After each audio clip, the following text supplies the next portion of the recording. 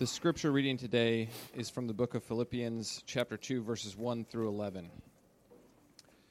Therefore, if you have any encouragement from being united with Christ, if any comfort from his love, if any common sharing in the Spirit, if any tenderness and compassion, then make my joy complete by being like-minded, having the same love, being one in spirit and of one mind. Do nothing out of selfish ambition or vain conceit. Rather, in humility, value others above yourselves, not looking to your own interests, but each of you to the interests of the others. In your relationships with one another, have the same mindset as Christ Jesus, who, being in very nature God, did not consider equality with God something to be used to his own advantage. Rather, he made himself nothing by taking the very nature of a servant, being made in human likeness. And being found in appearance as a man, he humbled himself by becoming obedient to death, even death on a cross. Therefore, God exalted him to the highest place and gave him the name that is above every name, that at the name of Jesus every knee should bow in heaven and on earth and under the earth, and every tongue acknowledge that Jesus Christ is Lord, to the glory of God the Father. The word of God for us, the people of God. Thanks be to God.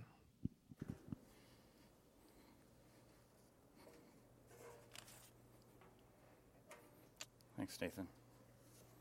How are y'all? Good morning. Okay. How are y'all? We're just so happy to be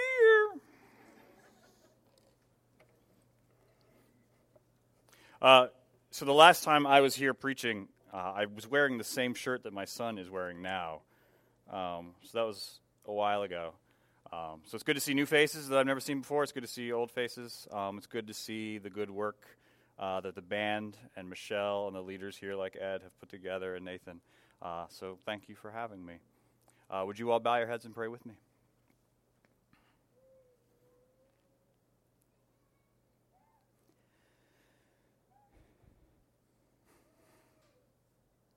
Almighty God, we pray that by the power of your word and Holy Spirit, you would confirm the words of our mouth to the word made flesh, so that we too may be obedient and humble, capable of confessing and praising and exalting you.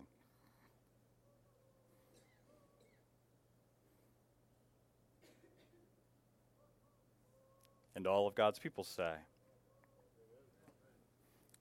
Not long ago, USA Today featured a story about perceptions of God in America and how a person's perception of God influences their opinions on issues of the day.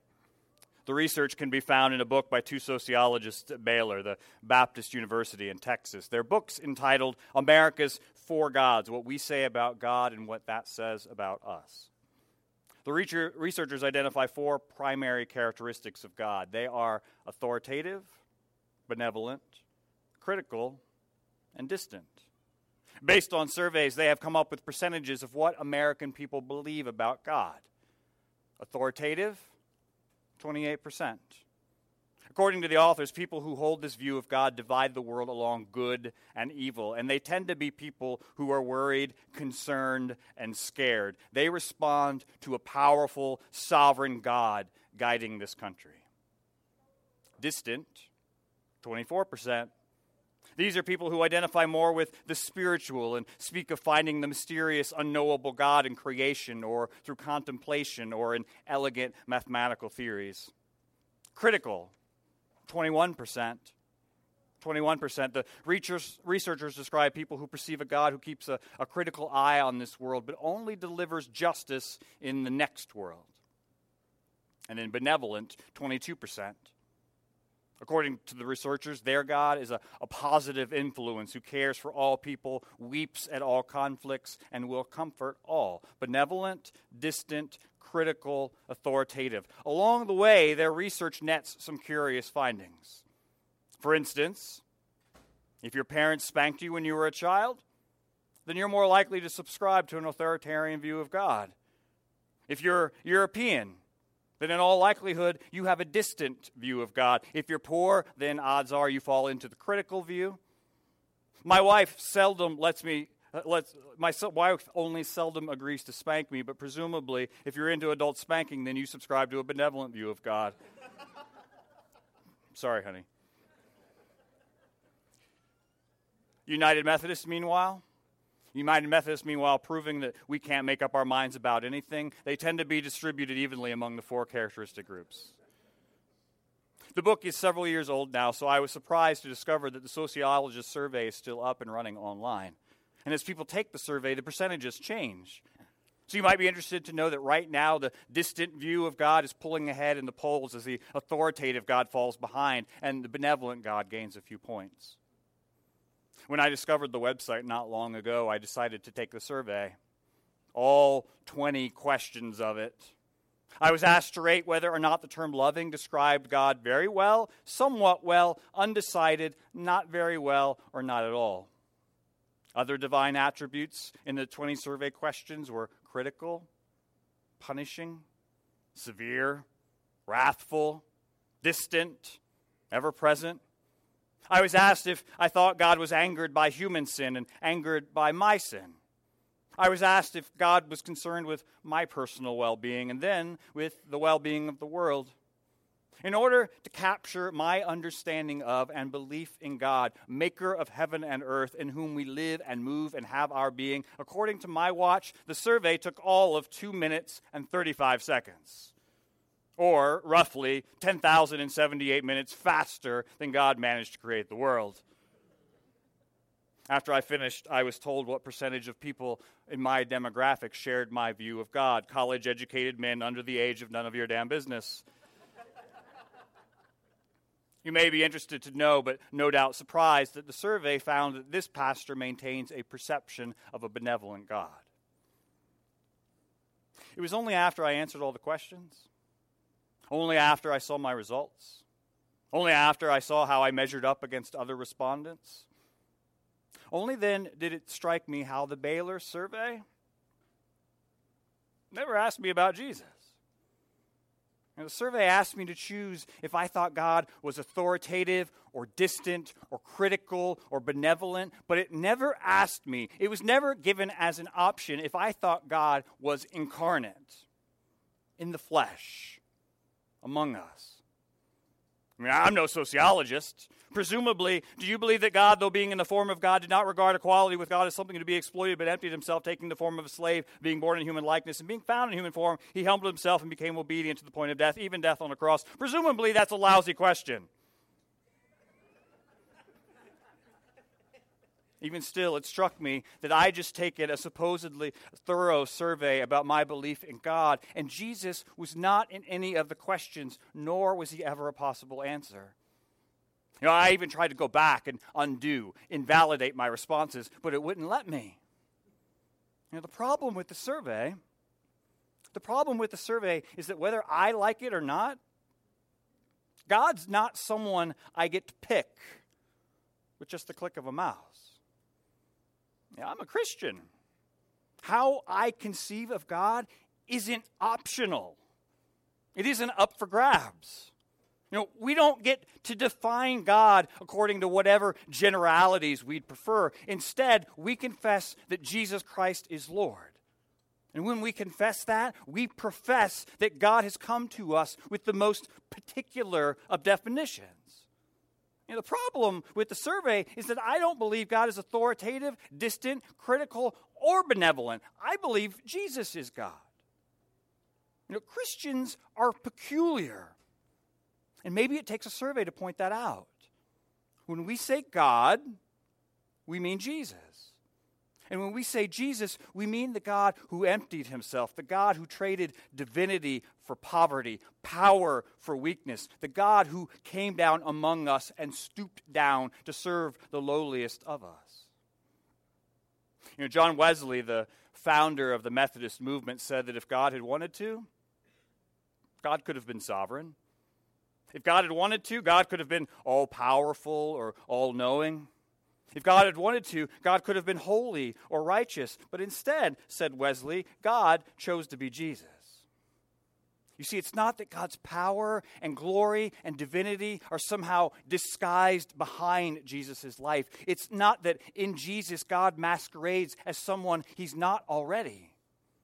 The incarnation isn't a temporary timeout in which God gets to pretend to be a different person.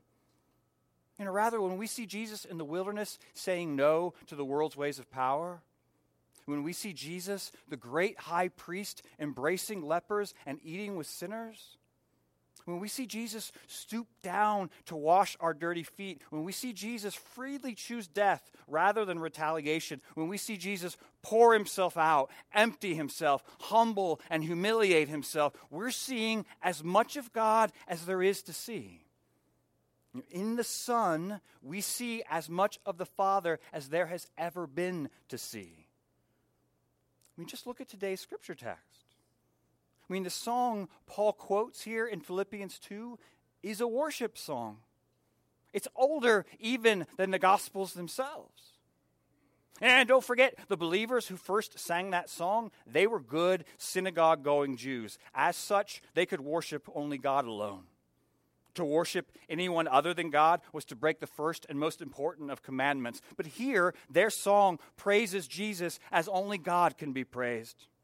Lauding him as Lord, to whom the song concludes, has been given the name above every name. Of course, the name above every name is the name that was too holy for Jews to utter or even write down. The name above every name is the name that was revealed to Moses at the burning bush. The name above every name is the name of God. And now that name's synonymous with Jesus. After I completed the Baylor survey in less than 3 minutes, a window popped up on the screen to tell me conclusively that I had a perception of a benevolent God. For me, the survey said, God is a positive influence on people. I suppose that means God's like Anderson Cooper or Donald Trump. Just kidding. The survey results also explained how my particular perception of God likely impacted my worldview. In other words, how my belief in God played out in my positions on contemporary issues and politics. But the survey never mentioned anything about a community. According to the survey, I'm just an individual person who has a certain perception of God, and that perception influences my opinions on political issues. It never said anything about a community. I told you it was a terrible survey. And this past Thursday, a couple asked to meet with me. Even though I emailed and texted them beforehand, they wouldn't tell me why they needed to meet with me so urgently. Great, I thought. They're either PO'd at me, or they're leaving the church, or they're getting divorced. Either way, I'm going to be late for dinner, I thought. When they came to my office, I could feel the anxiety popping off of them like static electricity.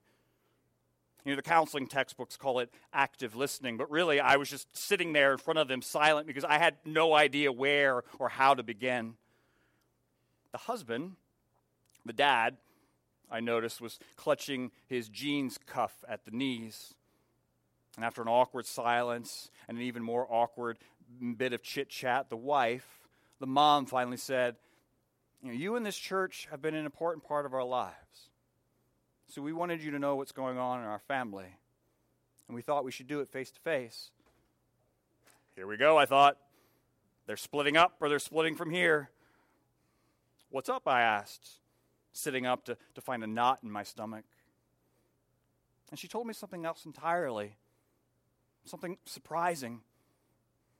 She told me their daughters, youth in my church, about my oldest son's age. They'd both just come out to them. They're both gay, she said. Is that all? I asked. Good God, that's a relief. I was afraid you were going to tell me you were getting divorced. Jesus doesn't like divorce. And they exhaled. I can see they've been holding their breath. This church has been a big part of our lives, and we wanted to make sure you knew that about them, she said. But also, and her voice trailed off, and then her husband spoke up. We also wanted to make sure that they'd still be welcomed here. Of course. Absolutely, I said. I could see the hesitation in their eyes. Like I just tried to sell them the service plan at Best Buy. So I said it plain. Look, I love them. The church loves them. God loves them. Nothing will ever change that. You don't think they're sinners, she asked. Of course they're sinners, I said. But that would be true if they were straight. Besides, it doesn't change my point. Jesus loves sinners. And we talked a bit more about how this issue is playing out in the larger church, about how you can know your kids, but still, they can be a surprising mystery to you too. About how it can be hard to adjust to picturing your kid's future as something different than what you'd always imagined it. You guys baptized and confirmed them here, the dad said, by way of example. I'd always imagined them getting married here and you performing their wedding. Well, their wedding photo might look a little different than you'd imagined it, but I'll still be in it, I said. But let's wait until they get out of high school. Isn't there a rule against you doing it, the mom asked? Would you get in trouble? There is, and I might, I said. But what am I supposed to do? I serve a God who says his kingdom is like a wedding to which all the wrong kinds of people get invited. He's the only rule I've got to obey. And they laughed a little.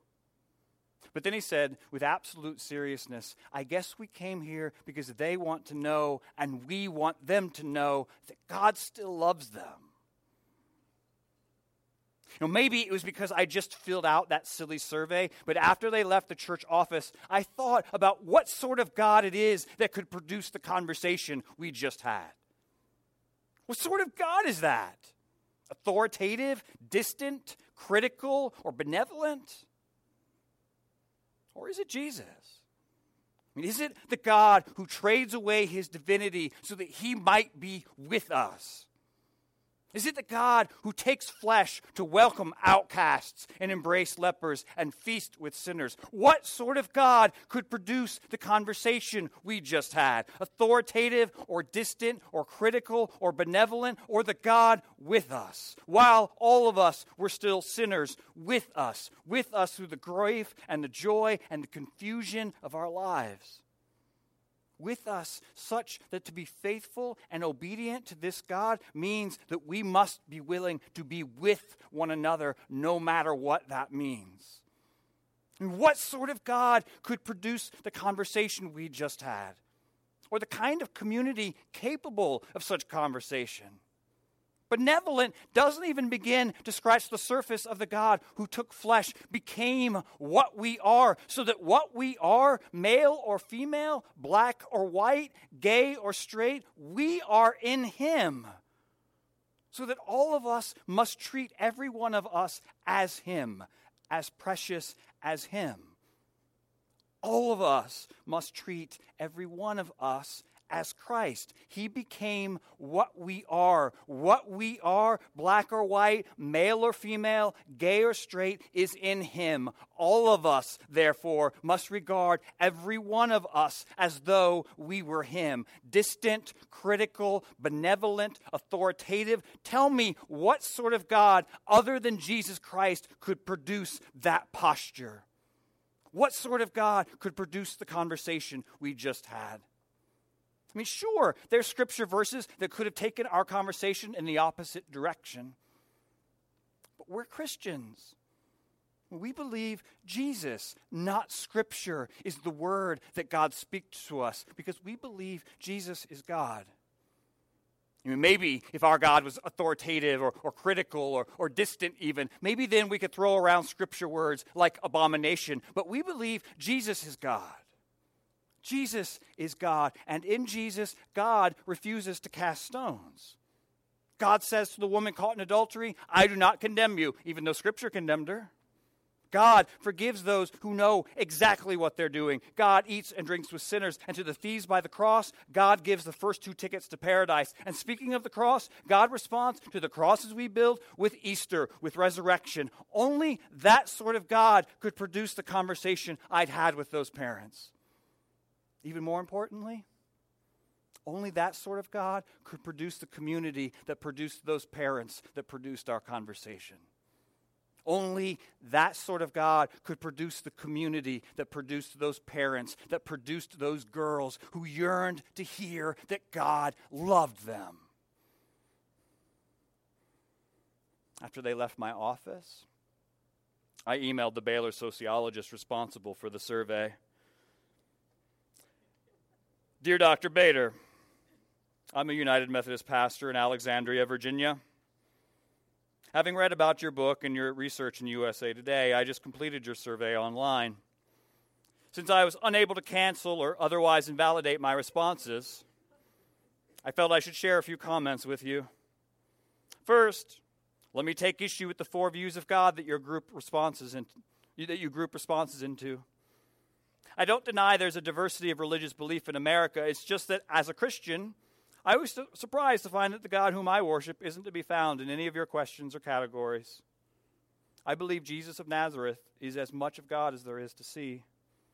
Authoritative, distant, critical, or benevolent, therefore, are not sufficient categories to describe the God who empties himself, takes flesh, lives the life of a servant, and turns the other cheek all the way to a cross. Perhaps you think my definition of God is too specific. The trouble is, in Jesus of Nazareth, God couldn't have been more specific. Second, your survey suggests that believing in God is primarily about having a particular worldview that then influences one's opinions on issues. I can't speak for other religions, but as a Christian, I can say that if Jesus Christ is Lord, then it's not a matter of opinions. Before the creed is a profession of our beliefs, it's a pledge of allegiance. If Jesus Christ is Lord, then faith in him means faithfulness to him. His life is the pattern to which we must conform our lives. And must conform is the right wording. For if Jesus Christ is Lord, then he's owed not our belief, but our obedience. And obedience for Christians means imitation, imitating Christ. So you see, Dr. Bader, Jesus expects a lot more from us than having the right positions on issues. Finally, I just came from a conversation with parents of 2 teenage girls who just came out of the closet. And during my conversation with them, it occurred to me, in all of your questions on your survey, you never asked if I believed that God loved me. Postulating a loving God in the abstract is not the same thing as believing that God loves me. Me. No matter what. You never asked that question, and that's the most important question. For those parents who fear of God's rejection, I could see in their eyes, and for their girls who've already been baptized into Jesus Christ, for those girls and for their parents, I thank God that in Jesus Christ the answer is yes. No doubt the harsh tone of my email will lead you to conclude that I score in the authoritative God category. Not so, even though my mother did spank me as a child. No, I rate solidly in the benevolent God category. So I hope you will believe that it's in a spirit of benevolence when I say, for lack of a better expression, I think your survey is crap. Blessings. Jason Michelli. I offer it to you in the name of the Father, and of the Son, and of the Holy Spirit. Amen.